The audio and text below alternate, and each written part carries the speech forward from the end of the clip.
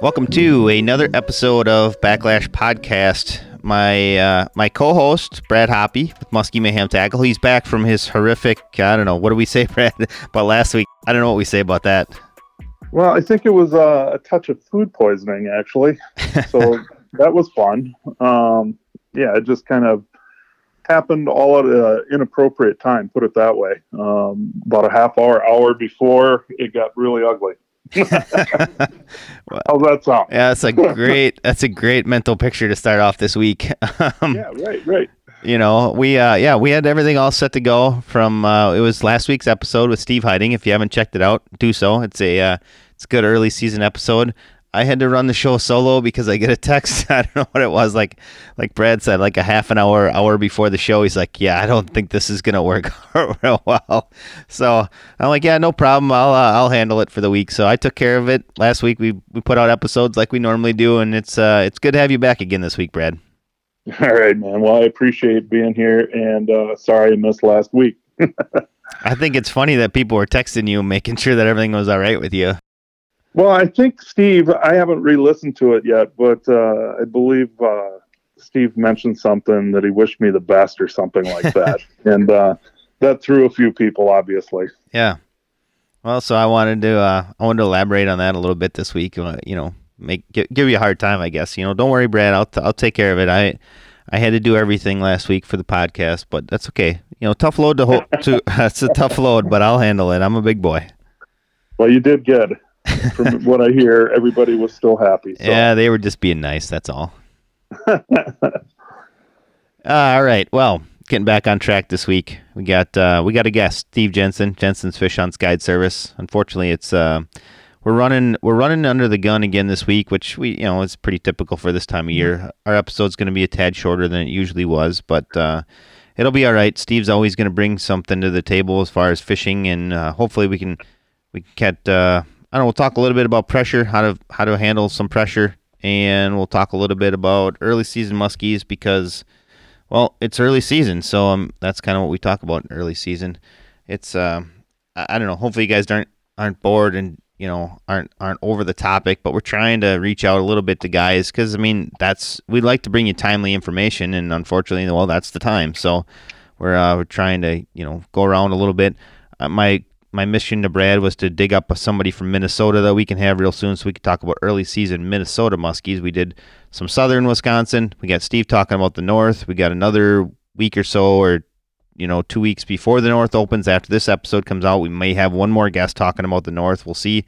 And I want to get somebody on from Minnesota, Brad, so we got to figure that one out yet too so we can talk about early season Minnesota muskies because I don't want our Minnesota muskie listeners to feel left out. No, absolutely. Our season's still a few weeks away, and it'll all happen in a timely fashion. It's just a matter of time here. So, if you're looking to get geared up for your next muskie fishing adventure, check out TeamRhinoOutdoors.com. That's the affiliation. That's how we get paid off of this podcast or anything off this podcast. Is that I think currently we're making about 12 cents per day, probably per day for podcasting. It's really good. It's a really good adventure. Everybody should get involved in this. And Brad, I'll let you talk a little bit about Muskie Mayhem Tackle. Yeah, we're just hard at it, kind of filling stores as fast as they order. And you can check us out on MuskieMayhemTackle.com, or you can check us out on Facebook as well as Instagram. And love to hear from you guys. If you're catching some fish on our product, we'd love to see some pictures. And we appreciate everybody's business. We are starting to see some fish pictures coming in, so hopefully Carrie gets them out there on social media so we can share them with some of the different listeners as well. Yeah, we've been seeing a few too. It looks like guys in the, it's early season yet. It looks like guys have been doing pretty well early season in some cases. I don't know. I've also heard some guys struggling too, but it seems like we've seen a lot of pictures. Guys are doing well, and I shouldn't say guys. When I say guys, I mean guys and gals. We have lots of gals that go out muskie fishing too, so it's not just a guy sport. But anyways, trying to be a little PC there. Brad, it's been it's like I said, it sounds like it's been a good start. I know of people that have had many multiple fish days already, and let's just hope that when things get rolling in the north, as we talked about last week with Steve Heiding, the spawn is over, and then the season can go on like we hope it does, because it seems like in seasons where the fish are done over spawned like they should, by the time the season starts, it seems like it sets up for more success. And it's not a guarantee, but definitely seems like it does. Yeah, definitely. I think a nice, even-keeled warm-up period definitely seems to be part of that equation as well. I know the last 3 years here or so, here in Minnesota anyway, and your weather's pretty similar as well. But, we'd have these really massive warm-ups, and then boom, the bottom would fall out, And so as we go through May here, we're basically halfway through. As long as it just continually just kind of stays where it's at and slowly warms up, I think we're going to be set up for a really good season. That's for sure. I'm anxious to see. I just hope we have some nice weather in the next 2 weeks to get this up. I want a blade bite on opening weekend, because I want to throw the detonator. There's you keep talking about it, how awesome it is, and I want to just play around with it a little bit and see what it's all about, because I've been listening, and I'm essentially a weekend warrior muskie angler like many of our listeners, and taking notes, and everybody likes to talk about small early season, but Brad, you like to talk about big early season. I've had a few other guys talking about big early season, so I want to try to get that mixed bag going for opening weekend. I want to play around with the detonator. Don't worry, I'm not going to shy too far away from some of the smaller stuff also, but I'm gonna play with this. You got the hype train going on this one. I want to make sure that I want to see what this is all about, Brad. Well, it's pretty incredible, and I just really, truly believe, if you set yourself up to look different and throw a different bait than what everybody else is doing, guess what? You're going to probably have different results. And so, there's a couple different ways to look at this, and I don't want to give away one thing that I was told by a future guest, but he was talking about this with me on how and why I throw larger baits, and I'd never considered it the way he considered it, but basically he goes, Brad, it's because you're a purist. And I'm like, what do you mean? And then I started thinking about it, and I'm like, okay, I get it. You know what I mean? I would rather catch a big fish or nothing. And that goes to say for me, but it doesn't mean that that's what everybody wants either. So some of it's that, but I think a lot of times it's more so, it's a little deeper than that, Jeff. I really believe that these big fish are looking for a quick, big meal where they're not exerting energy after 3 or 4 small perch. They're looking for one big giant sucker or something like that, something to think about. So you definitely want to put that in part of the equation. I think that it's just been riddled for many, many years. Go small in the spring, go small in the spring. And that's what everybody's believing and thinking. And you can set yourself apart from the rest of the crowd just primarily by going big. Definitely something to consider. Yeah, I won't disagree. I'm in that small to start the season thing out crowd, fairly often. And I'm not gonna dive in head first into the big bait thing, but I'm definitely gonna play around with it a little bit and see what happens. Brad, you talked about you being a purist and wanting the biggest fish. I would say there's definitely those guys, but I'm thinking that percentage is maybe like 20% of the muskie anglers. I bet you 80% just want to catch a muskie. Yeah, it's hard to say. I don't know. I just think it's part of where you end up in your career of muskie fishing, right? It gets to a point where I don't know. I guess you could compare it to like whitetail deer hunting. You know what I mean? Okay, your first buck is a little forkhorn, and next year I really want to get a 6 or an 8-pointer, and then the next year you want to 10.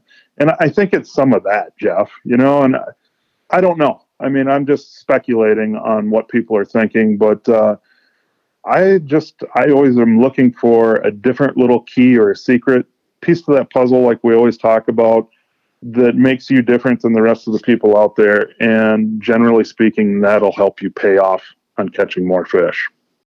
So that's our Muskie Mayhem tackle infomercial today. If you're looking for a 1310 detonator, go check out TeamRhinoOutdoors.com or MuskieMayhem.com to get your detonator. I know I'm going to have to do some shopping here in the next couple weeks around the shop and load up on a couple baits, and that's definitely one of them. There'll be a few other ones that I'll have in the for the new season. So if you're looking to gear up, check out those two places. And once again, we always want to thank our listeners. We do it every single week, or we try to. We really appreciate everybody tuning in weekly. I know that last week was probably like between the Wednesday and the Thursday release. I think that was probably our highest 2-day total for downloads that we had. Wednesday was just almost a record, and Thursday was our best Thursday we ever had. So obviously, if people like what we have bringing to the table, at least it appears they do, or they just think we're stupid and they want to listen every week and see what stupid stuff we say. That could be a possibility as well. But just want to thank our listeners. It's not that, Jeff. I mean, I'd like to think that it's not, because I mean, for the most part, it's not so much me and you. Like I mean, I had seen a comment somewhere, I don't remember where it was, on a podcast, something, and they said, let your guests talk, and I'd like to think that we do that, because for the most part, we've talked about this multiple times. It's not about you. It's not about me. It's definitely about what the guests have. People don't tune in weekly, I don't think, necessarily to hear what I have to say. They probably tune in more to hear what you have to say, Brad. But definitely they want to hear what our guests have to say, because we're trying to reach guests that are all over. I know recently I kind of repeated. We definitely have a list of new guests that we want to get on. But we're getting to it, and unfortunately, with a new guest, I need to do a little bit more work. And to be honest with you, I just haven't had time to do the work. So maybe that's why we've been repeating guests. Yeah, well, I mean, all of our guests have been very relevant. So I mean, you got that too, Jeff. It's always good to get new people and listen to new stuff, and we have a few of those up our sleeve, that's for sure. So here, sometime shortly, we will probably get into that whole mix as well. Yep, for sure. But anyways, once again, we want to thank everybody for listening. We'll have a new episode out next Wednesday, and now we're going to go dial up a conversation with Steve Jensen with Jensen's Fish Hunts Guide Service out of northern Wisconsin. All right, our guest today is Steve Jensen with Jensen's Fish Hunts Guide Service. Steve's a good friend of mine at TRO, and you may have seen him in a couple of YouTube videos. Heck, he might even have been in a YouTube video recently that he probably doesn't even remember filming. It was that long ago that I've had that video hanging out around. Yesterday, I think we put out a new video. Today is Monday, and we're, I think it's like the 10th of May for anybody that cares. Steve, thanks for taking time out of your schedule. I know guide season is just around the corner, and that's kind of what we're going to talk about today, I guess. We didn't really rehearse or even really go over a real good outline. So hopefully we can kind of put something together on the fly and give the guys some information, or girls some information, on how to catch a few more muskies. So it's great to have you on again, Steve. Yeah, appreciate it. Shouldn't be a problem. You know me, I love talking muskie. Season's just getting ramped up here. We're not muskie fishing yet. I got a couple weeks before I can do that, but be fishing every day pretty much prior to muskie fishing, doing some walleye and smallmouth strips and some other stuff as well. Absolutely. So have you been on the water? What's the story with the spawn up there in northern Wisconsin? Are they going to be done before season opens up, or are we going to be? Oh yeah, for sure. We're low to mid 50s most lakes right now, so I would say fish are probably just kicking into it. I personally haven't run into muskies incidentally yet, but I'm sure it's happening. And like I say, we've got I think 3 more weeks before opener, and looking like some warmer weather, so I'm assuming everything should be done this year, probably a week or 2 before opener. On most lakes, obviously, some of the bigger lakes, who knows, but I would say for the most part it will be. And on the guide front, what's the story if people want to get in touch with you to book a trip? They can go to my website at fishhunts.com. You can check me out on Facebook. It's Steve Jensen with a G, or Fish Hunts Guide Service. And you can also call myself 715-558-3709. And as I mentioned before, if you want to see Steve in action, check out our YouTube channel. He's pretty much like, I would say, the star of the show, I'd say. Right, Steve? I've done a few episodes for you, that's for sure. And I'm sure we're going to get some good stuff this summer as well. I certainly hope so. It'd be nice if we could break a 50 on film. We haven't done that yet. Well, we did. We got right to 50 with yours, but we want that. I want that like 52 this year. I'm going to put a little pressure on you. 52-inch northern Wisconsin muskie. So good luck. All right, we can do that. I take you places that have them. What would be nice is if you contribute just a little bit to the effort. Anytime you want to start catching some of those fish, that would be fantastic. Hey, I put a couple 30s in the net last year on film, so it was solid.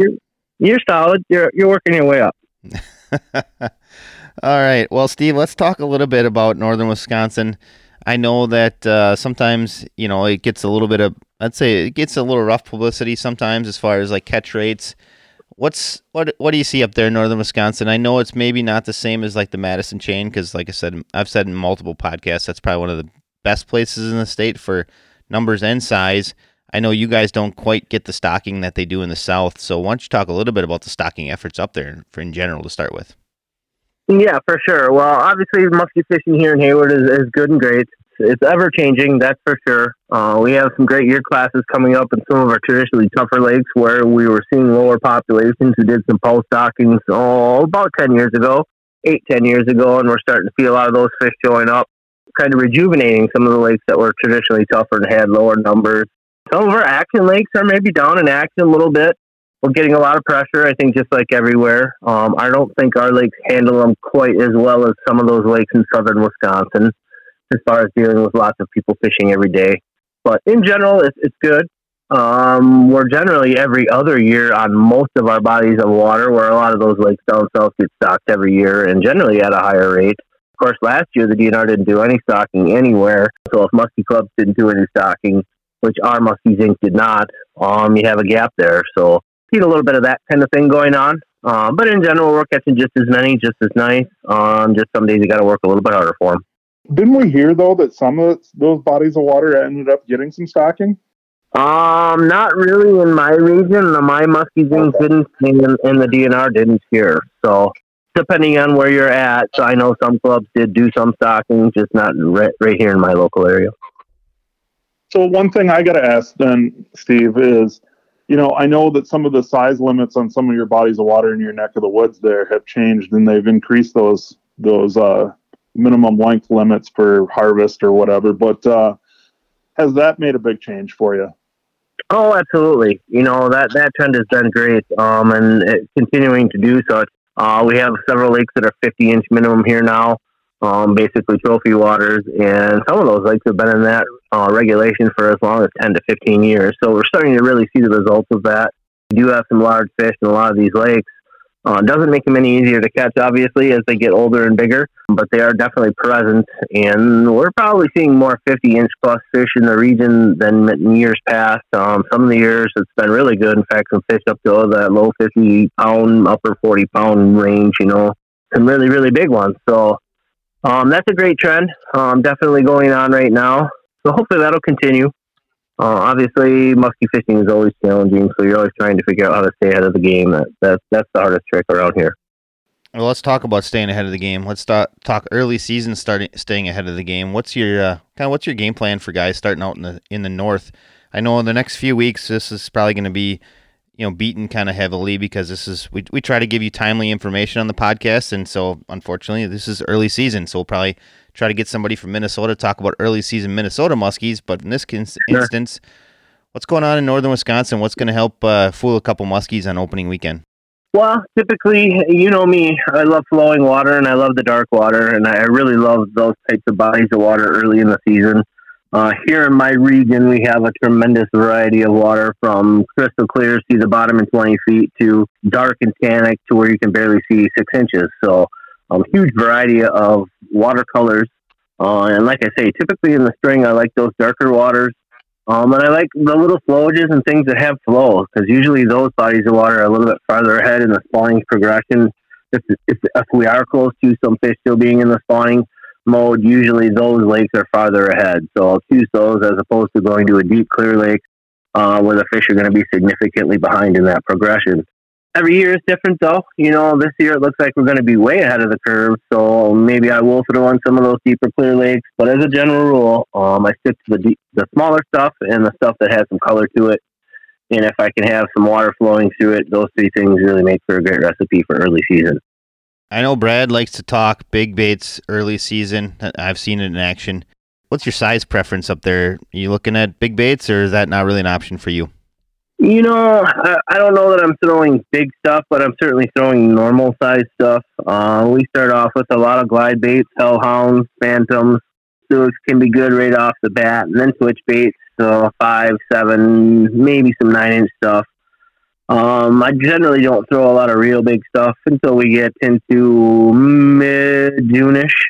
When I first see that water temperature starting to rise good and we're a few weeks past the spawn, the females here like to get happy and they will certainly eat that larger stuff. Not to say that you couldn't have success doing it, but in general, I'm trying to put fish in the boat, not just catch that one big muskie. So I'm usually preferring smaller stuff for that first few weeks of season. One quick question I had about your clientele, as far as bait size. Are most of the people that fishing with you, are they experienced muskie anglers? Or are they, I'd say, more on the new side? Honestly, I've been doing it so long now, Jeff. This is my 21st year of taking people fishing, which is kind of insane. So I have a lot of repeat clientele, some of whom have fished with me almost that entire period. So to call those people inexperienced would not be correct. They certainly have experience, but they're older. They generally decide how hard or how big they want to work at it. And I will certainly let them, choose what they're comfortable fishing with a lot of days. I can suggest what I think will work, and then we go from there.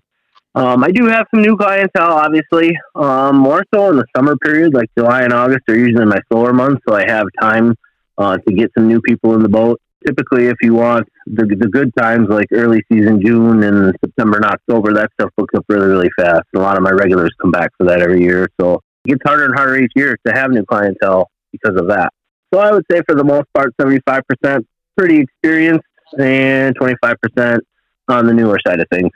That kind of mix can always be interesting, that's for sure. But, the beauty of what you're talking about there, Steve, is, when you start looking in your calendar and you're looking at old clientele that you've had for many years, you develop friendships is what it really becomes. And you start looking forward to some of those people getting back in the boat with you. Oh, absolutely. Now I definitely feel like I get paid to hang out with friends a lot of days. And look forward to seeing them every year. And I'll call them if they're not on the books and make sure they get on the books, because I enjoy fishing with them as much as they enjoy fishing with me. So it is cool that way. Obviously, you have some days where the fishing's tough or the weather's tough. For the most part, we're always having fun regardless of what's happening. So that's cool for sure. And I've actually got to watch some kids grow up, which is another interesting thing. You watch these kids from 10 and 12 to 20, 25 and having kids of their own. It's kind of interesting just seeing people grow up in life, I guess. Absolutely. I'll guarantee Steve does not look forward to when I show up. No, I do, Jeff. It's always hard though for some reason when you show up, but I love all the time fishing with you. That's for sure. Like you say, it's fun fishing with your buddies, so no doubt. Yeah, it is always tougher than it should be. I feel it's like, I don't know. Maybe I'm just bad luck because you've had some pretty good bites, and we've been able to pull those off. Yeah, it's funny too. And I have clients that I've had for years and years, and I have some clients that have literally never not caught a muskie. Over 10, 12, even longer years of fishing, and then I have guys where I can't get them a fish 4, 5, 6, 8 times. So it's just interesting how that works, and it's not always how good the fisherman is at all. So a lot of times there is a little bit of that luck or the weather or whatever's happening, but it's just interesting. Some people are lucky and some people aren't. We get this standing joke with your client, Tim, the older gentleman. Yeah. I think he's, how old is he now? Like 80 something? He is 81 this year, and he's actually coming fishing 9 days. I have him on the books this year. So still going hard. And Tim is definitely one of my lucky guys. He seems to always catch a nice big fish, even when the fishing is tough. Yes. I always joke with Steve saying, whatever days Tim wants, those are the ones that I want to show up on because that's when they're going to be biting. Yeah, invariably, almost always true. So, yeah, it's cool. I enjoy taking him fishing, and I'll keep taking him as long as he's wanting to go. It's pretty cool. I've watched him fish, probably with me for 15 years or more. So he basically does all of his muskie fishing here or up on Lake of the Woods, which obviously he hasn't been able to do last year and this year. So right, he's been spending all his time here.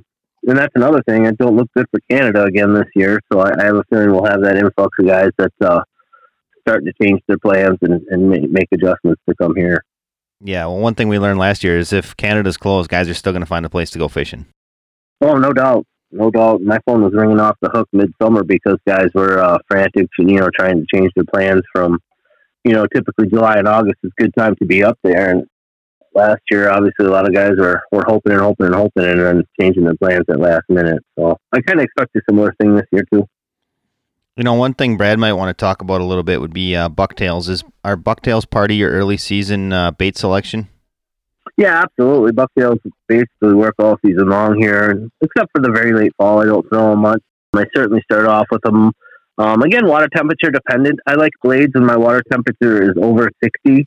If it's under 60 to start, we don't throw a ton of them. Then it's more of the glide bait, twitch bait thing. But as soon as I'm seeing upper 50s to low 60s, we're certainly mixing in some blades. Yeah, I find, the neat thing about blades, I do quite a bit of open water trolling, as you know, Steve, in the month of June. And there's certain years that literally 90% of my fish are going to come on a trolling girl over a crankbait. It's really crazy. Now, there's other years where it's the other way, where you're getting 90% on the crankbait and the blades are turned off. So, it just depends on ultimately a lot of different factors. But I think water temp is part of that equation. But bigger than that, I think some of the things that have changed around here, and I don't know how much you're dealing with this, but the zebra mussels and our water clarity just getting cleaner and cleaner. And, it's a little bit tougher to get your blades away from the boat when we're trolling. So I think some of that's been part of the equation as well. Yeah. Yeah, we're fortunate we don't have the zebra mussels yet in any of my immediate lakes here. We are getting the milfoil, which honestly here I think is kind of a good thing on a lot of the lakes. But we don't have the zebra mussels yet. I'm sure we'll get them. And we have so many guys coming from Minnesota to fish here, so it's probably just a matter of time. But yeah, I could see that definitely being a factor in triggering fish to bite. So, Steve, we kind of mentioned here a little bit ago about with the COVID regulations in Canada and maybe not being open, and we dealt with that obviously last year. Let's talk a little bit deeper about how we combat basically pressured bodies of water, because it's amazing. I mean, I know going to the Access a few times last year, I'm like, wow. Saturdays and Sundays, I did not book any trips for Saturdays and Sundays purposely because it's just too busy, and it gets a little bit frustrating when you go from one spot to the next, and you go to that spot, there's somebody on it. You go to the next spot, there's somebody on it. And that isn't fun for a clientele. So I'm curious what some of your ideas are on combating pressured waters and how you kind of beat that system. Yeah, well, there's no easy recipe. Obviously, we kind of all dealt with it, and it's interesting. People found it everywhere. As far west in Minnesota to northern Wisconsin to all over the place, anywhere they could go fishing, and the pressure was up. I think that'll be the same case this year. It's something I deal with, on a daily basis. Being a guide, you certainly have to deal with it. Here, I like to jump lakes. That's usually, how I start dealing with it. If there's a bunch of people in a particular body of water, a lot of times I can load the boat, drive down the road, hop onto a different lake that has less pressure. Some days that works, some days it doesn't. A few things that I started to do last year just to kind of get away from people and have the lakes to myself a little more was very early mornings, being out there at daylight or a little bit after or even a little before, getting a few hours in before anybody's even out fishing. Around here, people generally don't get up early to go fishing. A lot of the guides start at 8, 9 o'clock. So by starting at 5 or 5:30 or 6, you're getting ahead of a lot of people. And also, the fish are kind of rested all night. So the early morning, I think, is a period where the fish have had the most rest, been left alone the longest. So they're a little bit more vulnerable, especially when you have, moon times or appropriate weather where the fish will be active. It was a good window for me, and one that I fished a lot. The other thing I did was a little bit of night fishing. Again, people don't night fish heavily here until maybe late summer. So spending some time after dark certainly worked. The problem with that was it's very difficult to do night fishing and early morning fishing back to back. It just takes the fun out of it for everyone. So you kind of got to play your odds that way.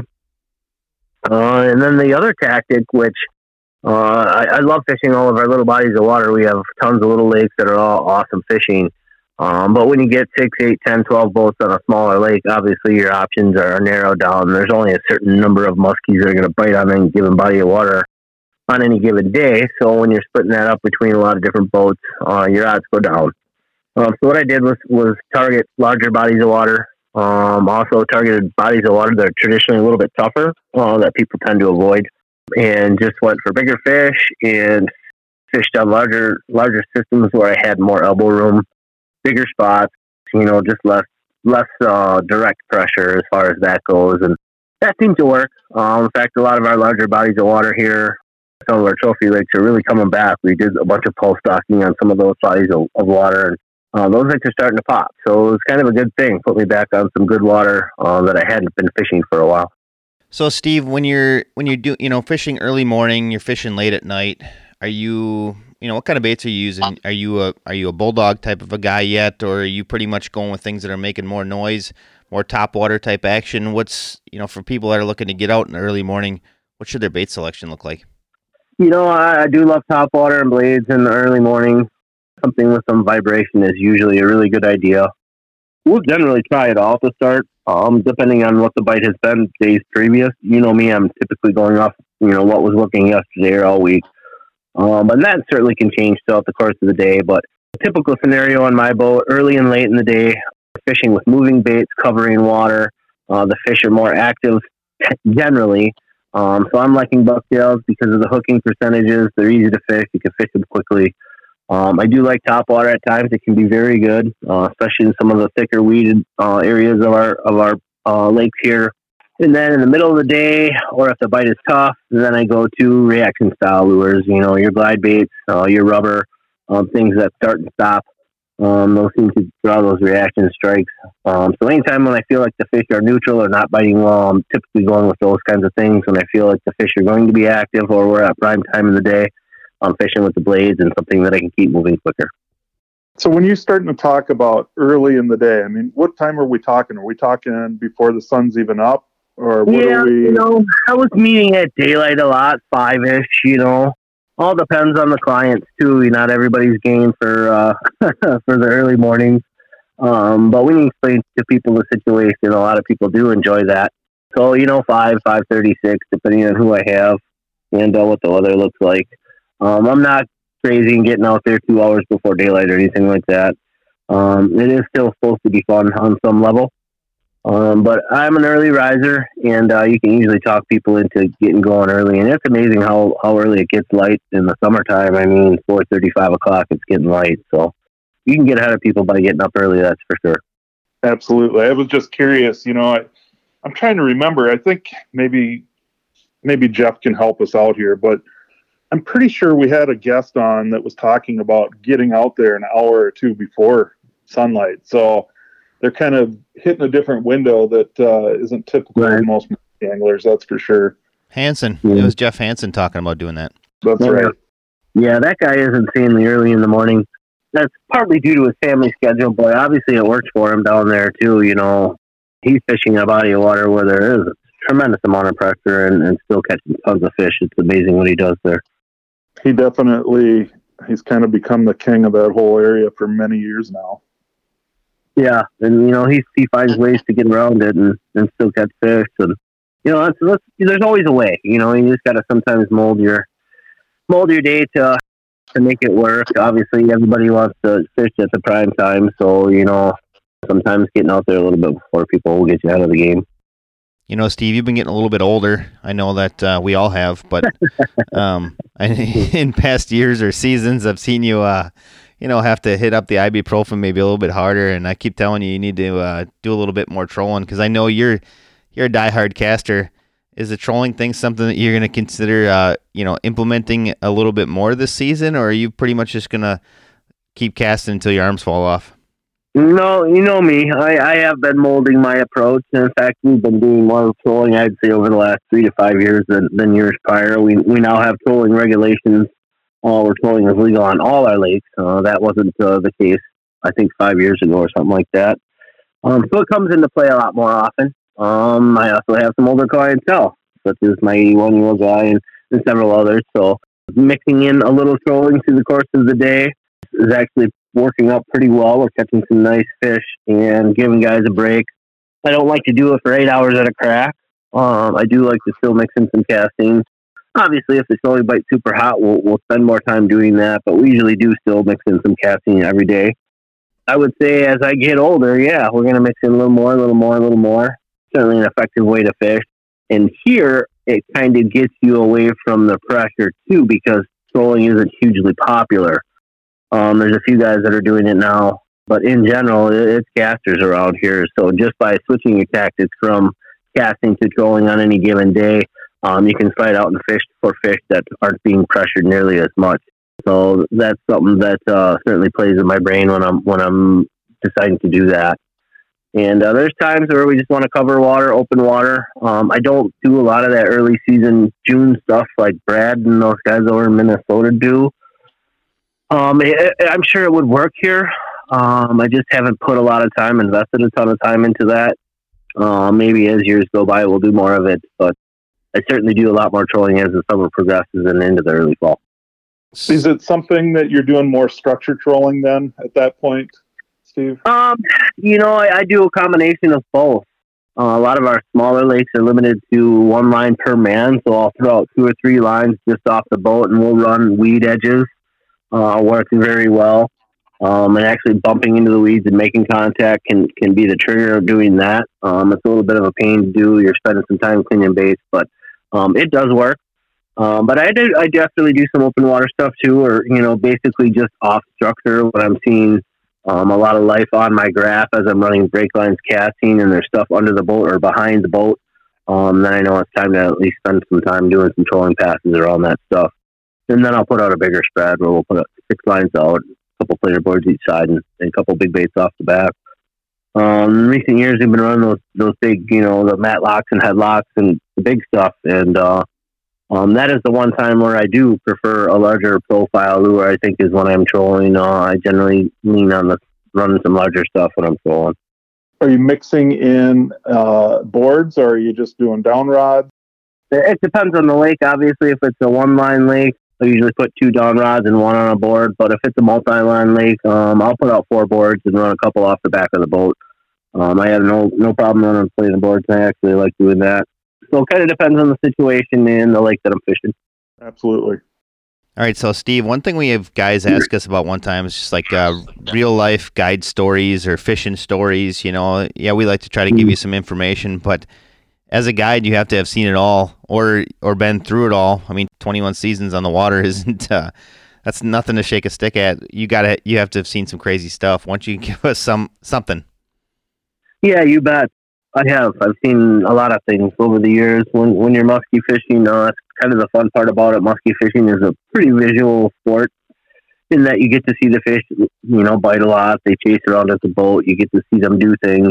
I've seen a few ducks get eaten over the years. One full-grown hen mallard got walloped, gone, definitely gone. A couple other get eaten. One day, real early in my career, probably almost 20 years ago now, or 15, fishing with good buddy Scott Keeper back, also a guide here in Hayward. Back when we had time to fish with people other than our clients, we were out in the fall running suckers one day on one of our favorite big fish lakes. We had been doing very well on big fish, actually, for about a week there. And we were running a sucker along a brake line, and it goes tearing off. Scott was up on the rod, so I set him back there. He grabbed the rod, set the hook. Beautiful fish comes up fighting, we figure nice mid-40s. And as we're watching that fish roll and fight around the boat, too far out to be netted, all of a sudden I see another muskie come flying up and start chasing the one that he's fighting. Literally just like smallmouth bass, you'll see sometimes where they chase each other trying to steal food out of their mouth. It was literally trying to steal the sucker that it thought it still had. And every time the fish would make a hard turn, he'd see the other fish come flying up. So we were like, wow, look at that. That's pretty cool. Scott was finally getting the fish under control and getting up to where it was time to net. It was a big one. It ended up being a 45-incher. So I go down, got the old big kahuna, and give her a big scoop and get the 45 in, and I'm lifting the rim, and I'm basically about to break the surface, and out of nowhere comes a 42-incher. And it actually powered itself directly right into my net, and actually got hung on the rim and had to really kick its tail to get into the bag. And that 42 chased that 45 right into my net. So obviously the fish hadn't been fought, it was green. We had a 45 and a 42, and then at the same time, it looked like we had the world record. It literally looked like a bomb went off in there. Fish were going everywhere. So that was one of the coolest things I've seen. It was pretty interesting. I don't know that I'll see that one again, but I did have a muskie chase a muskie right into my net. That's awesome stuff. I've had fish do that with regular baits, actually, where I've seen a fish kind of like square up against the one that you're fighting right underneath the surface. I mean, it's pretty wild when things are going. I mean, it's typical of that musky window that we're all waiting for every day, right? Right. Yeah, no, it was amazing. I couldn't believe it. Like I say, the fish had to power itself to get into the net. And I have now, subsequently since then, have done that twice with walleyes, believe it or not, where I've had a client fighting a fish in, it's usually early season when we're still around that spawning time, and have a fish coming in, and I've had two different scenarios where a walleye chased a walleye into my net. So you just never know what you're going to see. I also had a client get pulled directly out of the boat by a muskie, which was kind of an interesting situation. On a live bait, fished in the early season, as Jeff knows, I run live bait anytime I can have it in the water. And we were fishing real shallow that day with clients I've had many times. And we're casting along. I think we had caught a couple or 2 or 3 fish already that day and having a good day. It was real windy, though. And we're going through a shallow bay, and all of a sudden, I had a pike on the rig, actually. And I'm watching the pike, and I'm steering through the cabbage, and I lifted over a clump of cabbage, and a nice fish comes flying up and just T-bones it. Goes tearing off. And it's going away from the boat. So I get the guy's stuff in, get the boat turned around, hand the rod to the guy who's going to set the hook on the fish. The fish has gone quite a ways upwind, so I kind of chased it down a little bit. And just getting caught up to it, and I'm about to tell him to set the hook, and the fish did a 180 and went directly underneath the boat, right between his legs at full bore. So I just told the guy to close the bail, hold on, and just go tight. We couldn't spin the boat around fast enough to do anything, so he closes her down, goes tight, and the fish is going so fast, it just popped him up, and he got up on the gunnel, and the next thing you know, he literally flipped right over into the lake. Rod and everything gone. In fact, he was gone under the water. Couldn't believe it. So we're laughing our ass off, actually. He comes boiling up, and luckily still has the rod in his hand. So I'm like, oh my God, thank God, at least he didn't lose that. Hands the rod to his buddy. I walk him around to the back of the boat, get him up into the boat. Everything okay, yeah. Now we're really laughing because obviously it was quite a situation. His buddy's still standing up there holding the rod. He's like, guys, I think the fish might still be on there. And through the course of all this, I'm like, no way. I didn't even consider the fish still being hooked. Go up there. It was actually wrapped around the trolling motor. I get the line unwrapped around the trolling motor, hand it back to the guy who fell on the lake, and he reeled in a 42-incher. So it was a pretty cool deal. The only time I've ever had a client get pulled out of the boat by a muskie. That's the situation I always envision with Alexis. Whenever she's in there, I'm waiting for her to get that 40-incher that just whips her right out of the boat.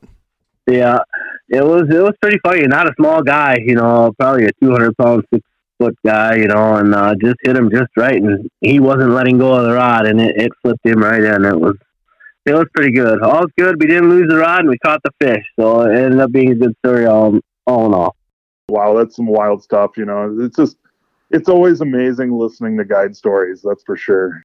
Well, it is with guides. They see a lot of stuff. I mean, they're on the water all the time. Crazy stuff's bound to happen. Absolutely. I'm sure we could probably talk for hours with Steve on different stories. Yeah. Stories, right? There's plenty. You end up forgetting half of the stuff. You know what I mean? It's I don't know. Being a guide, it's a weird deal because your brain is continually working, looking for that next solution on how to catch, Mm-hmm. Yeah, no, it's true. It's mentally exhausting. Actually, a great point. When I get to the end of the season, I am burnt, as Jeff knows. When you're in a boat, making sure 2 or 3 people are doing the right thing, watching all your graphs, making sure you're in the right area, trying to think ahead of what to do next, where to go next, how to catch them next. When you do that every day for a couple hundred days, it is exhausting. It's a challenge. There's no doubt. And that's probably the hardest part, when you get successful, is having to be out there doing it all day, every day. It's still awesome. Enjoy it.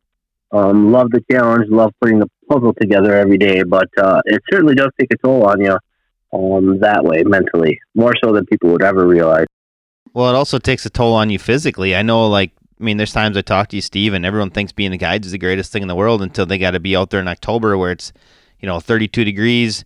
Your clients don't have the right gear to even be out there, it's Right. raining or snowing and super windy. I mean, everyone thinks of all the good times that you guys get to have. They don't think about that time. I know, like October, I think I feel bad for your wife Carrie because she's gonna put up with you in October, and if the weather's bad, it's fun time.